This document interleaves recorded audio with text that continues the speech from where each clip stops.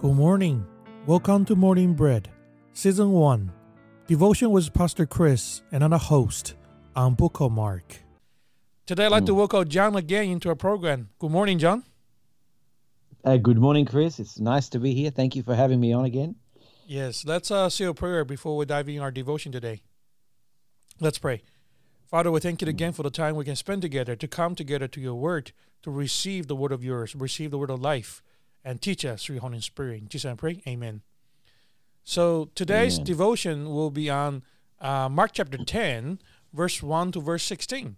How about we start going through the devotion? Thank you, Chris. I really enjoy the word of God every time I read something, but this is a special story. In Mark chapter 10, verse 1 and 2, listen to what it says. Then he arose there and came to a region of Judea by the other side of the Jordan, and a multitude gathered to him again, as he was accustomed, he taught them again. Now, did you notice something, Chris, that the Bible says a multitude came to him again? Why does a multitude come to Jesus? Because I want to tell you why. Because whoever Jesus touches, he changes. Amen? Amen. And amen. they couldn't resist. He either touched you and he healed you, or by his words, he touched you and he went straight to your heart. Oh, man, every time I read the word of God, no matter how my life has been touched by what is happening around me, I feel that the word of God, when I read it, it goes deep in my heart. And the multitudes couldn't help but stay away. They just wanted to hear what he had to say.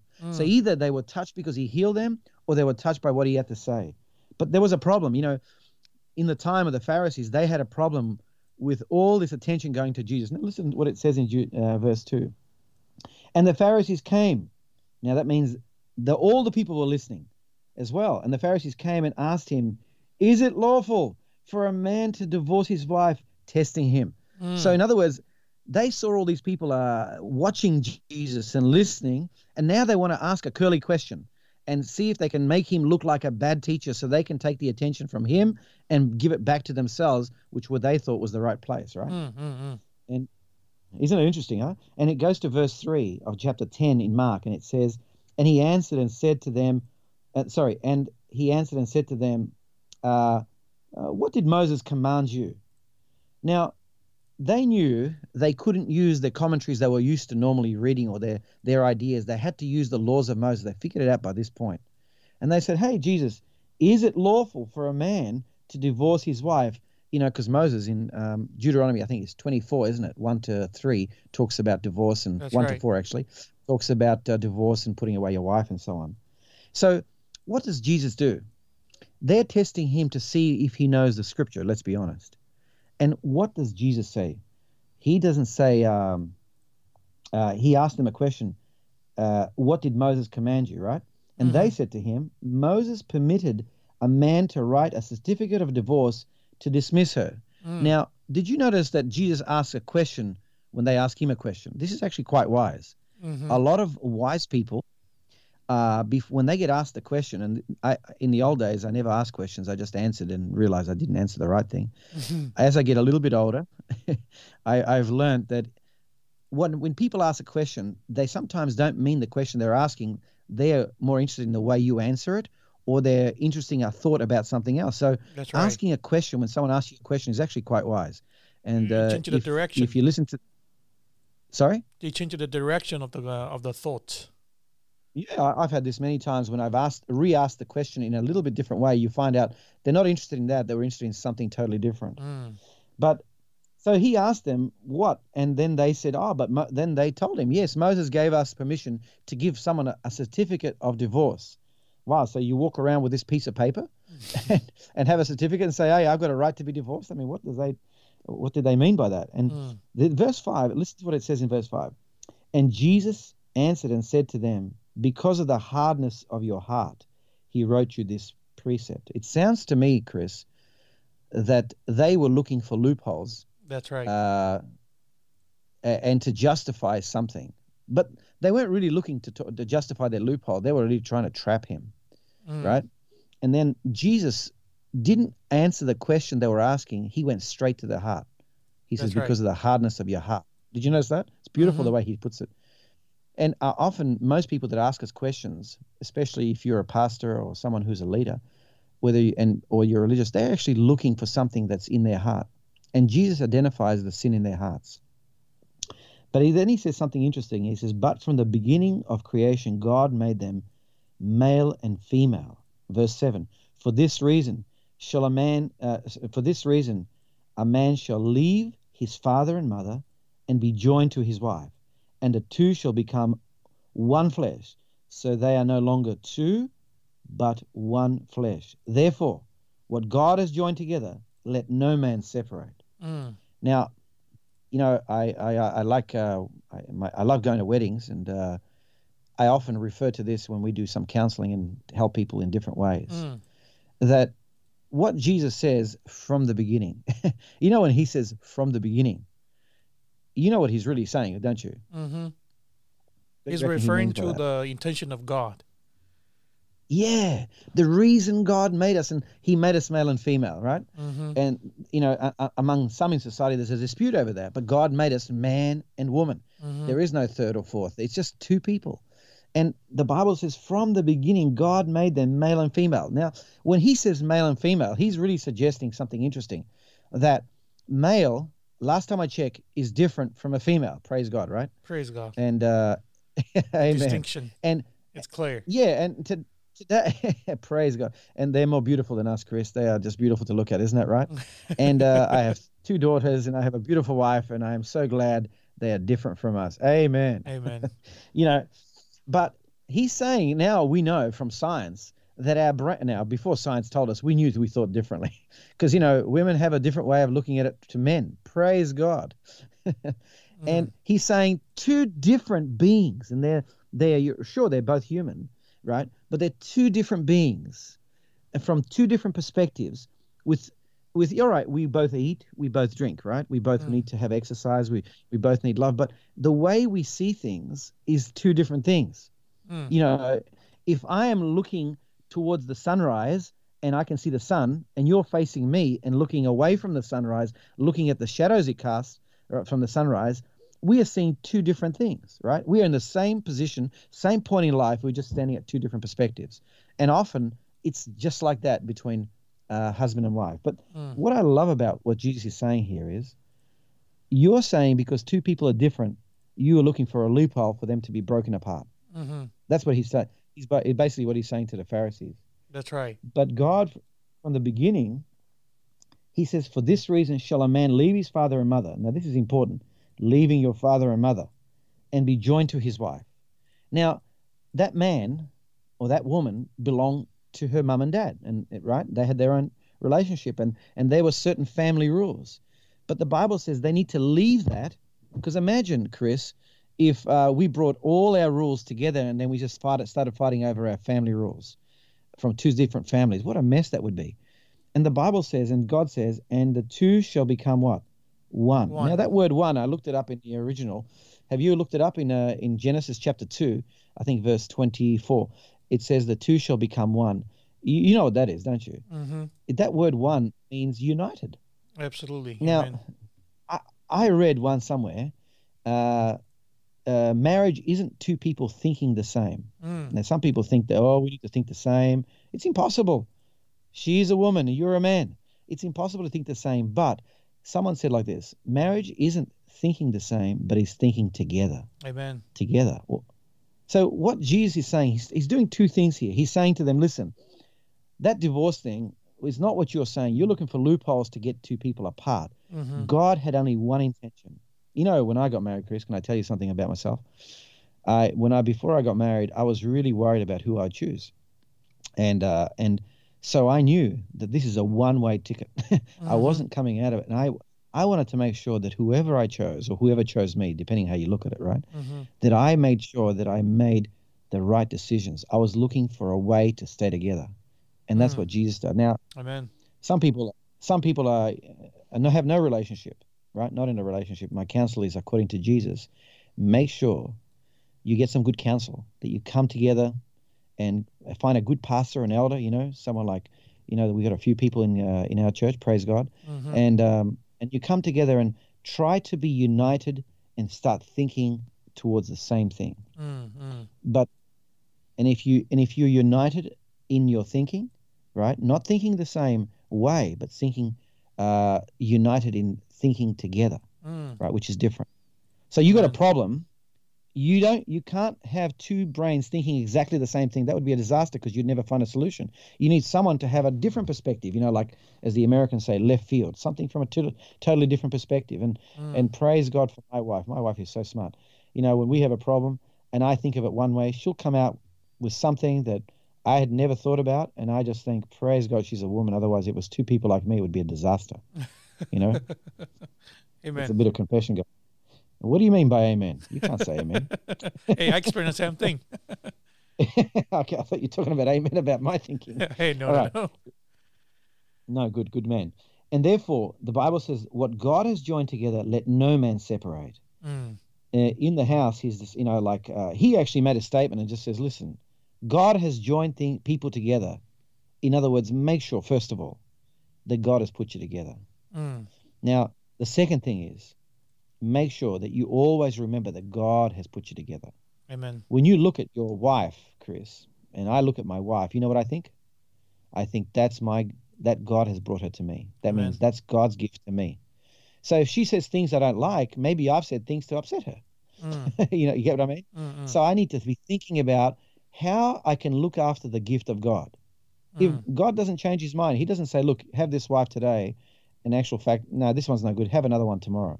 He doesn't Mm. do that. God does not Mm. change, the Bible says, right? That's right. But what if I'm not here condemning people who are divorced? Now, that's just, let me put that on the onset.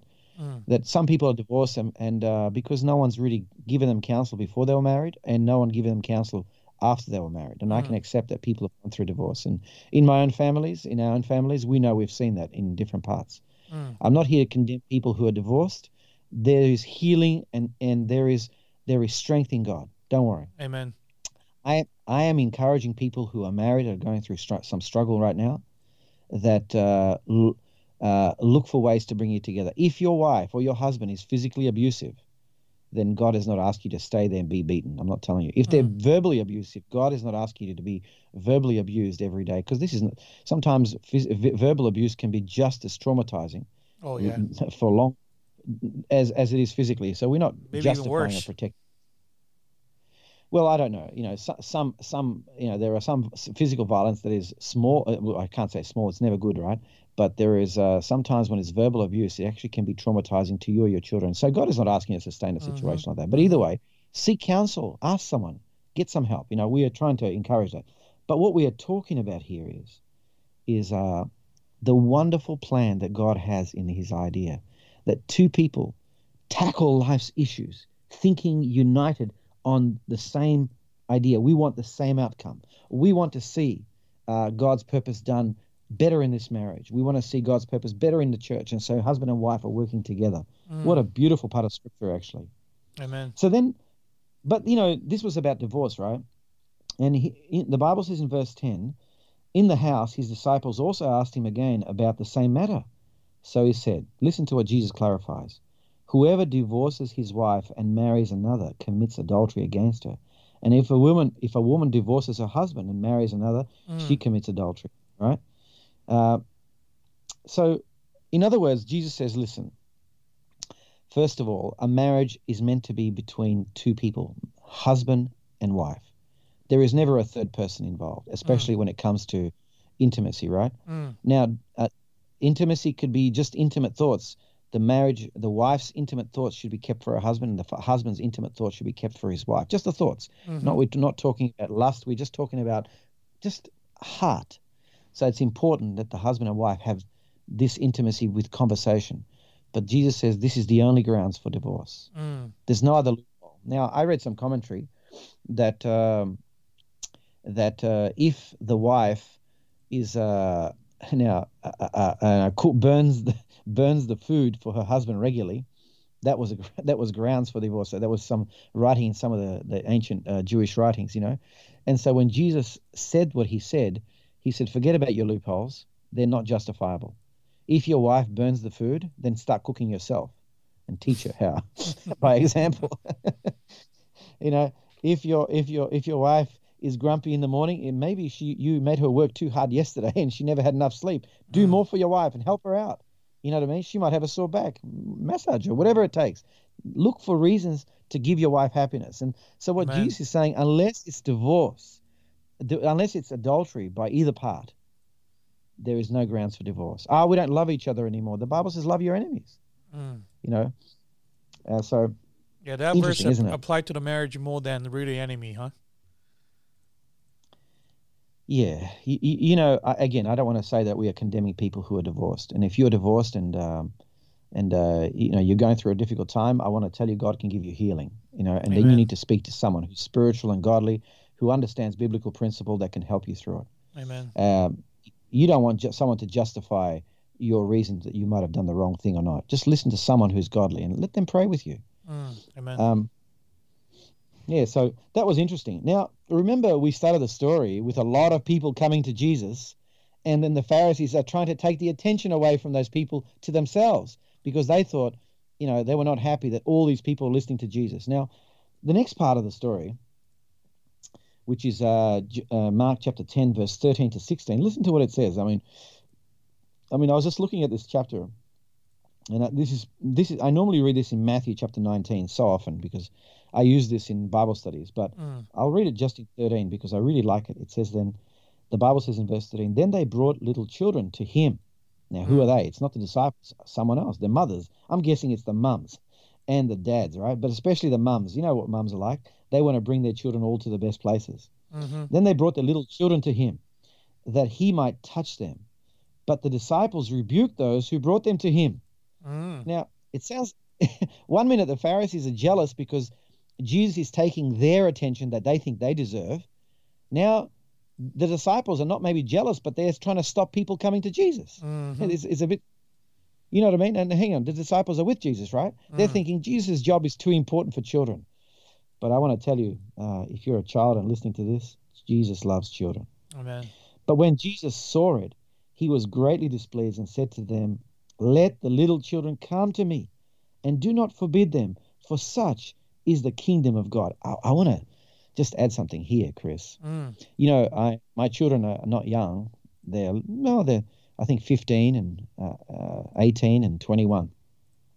I want to tell you, apart from my son, my children still come and sit on my lap, and we still talk. And I just love when the children come to me.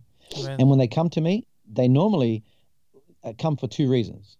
Number one is they need to tell me something, or they want me to tell them something. And they want to look inside my face, and I want to see their face. You know, like there is something sweet about that moment. And when the children were little, they used to do the same thing. They would either come to me to tell me something, or for me to tell them something. Either way, what they're really saying is, I love to be close to your face, and I love your face close to my face. You know what I mean? And now, the little children came to Jesus for a reason. They must have seen something in the face of Jesus. Their mothers must have seen something in the face of Jesus. There was something about the face of Jesus that really got the mothers to say, you know what, I want my children close to this guy. Amen. Right? And there was something. And let me tell you, you cannot, there's something about kids, right? Now, I like children, and I like to look in their eyes. Some publicity. And kids can, this beautifulness. And they can tell when somebody likes them, right? They can look in the eyes and feel like they were happy, right? And then Jesus says, assuredly I say to you, whoever does not receive the kingdom of God as a little child will by no means enter it. Now, if you think about it, why is it most people don't want to come to God? Think about it, Chris. What's the biggest reason? They might feel guilty, and they might feel like they will be get condemned. Yeah, I had the experience not too long ago speaking with someone, and they said, I don't know if I've committed a sin that God could not accept me. I'm praying, but I don't know if he's listening. You know, the children said, yeah, I did the wrong thing, but I want to sit in my dad's lap. He's going to accept me anyway. You get what I mean? The security in acceptance. They knew there was two things. Dads bring justice, right? Sorry, that was wrong. I'm telling you, stay in the corner, or, you know, you get scolded or something, right? But they know Dad is also the place of joy and happiness. Amen. Right? And most people struggle to come to Jesus for the simple reason, has God really accepted me? Does he really care for me? Mm. Have I gone too far? Have I repeated the sin too often? Mm. You know, and now Jesus says something interesting. He says, you'll never receive salvation unless you understand it like the children. Now, what did the children understand? Jesus has a smile on his face. You know, in Psalm 51 verse 9, it says, hide thy face from my sins and blot out mine iniquities. Mm. We don't want the face of God to look upon our sins. But here's the thing. Unless we bring our sins to Jesus and confess them, to God in the name of Jesus, confess them, we cannot enter the kingdom of God. Mm. So the natural reflex of the parents bringing him to Jesus should be our quickest demand. Someone said to me once that no matter if you've lied or you've stolen or committed adultery, whatever it is that you've done, don't wait till God cools down. Because God's cool, man. You know, he's not waiting to cool down. Come to God and confess it as quickly as you can, because he wants to get rid of that sin as quickly as he can. Amen. You know, come to Jesus. Isn't that beautiful? Isn't it right? It says here, assuredly I say to you, whoever does not receive the kingdom of God as a little child, whoever does not receive the kingdom of God as a little child will by no means enter it. In other words, they love to come to Jesus. They came quickly. They sat on his lap. They brought his face close to their face, and they wanted to hear what Jesus has to say. Amen. And the Bible says, what does he do? And he took them up in his arms and laid his hand on them and blessed them. Let's read it another way. And he took me when I came with him with my sins, and he put me in his arms. He forgave me, and he blessed me, and he kissed me. Amen. Isn't that a beautiful thought? Chris, this part of the scripture has two parts. One is the Pharisees were trying to take the attention of Jesus away from the people to themselves. And then the disciples, intending to do good, try to make Jesus so busy, so adulty, so old, that he has no time for children. And we can see both were wrong.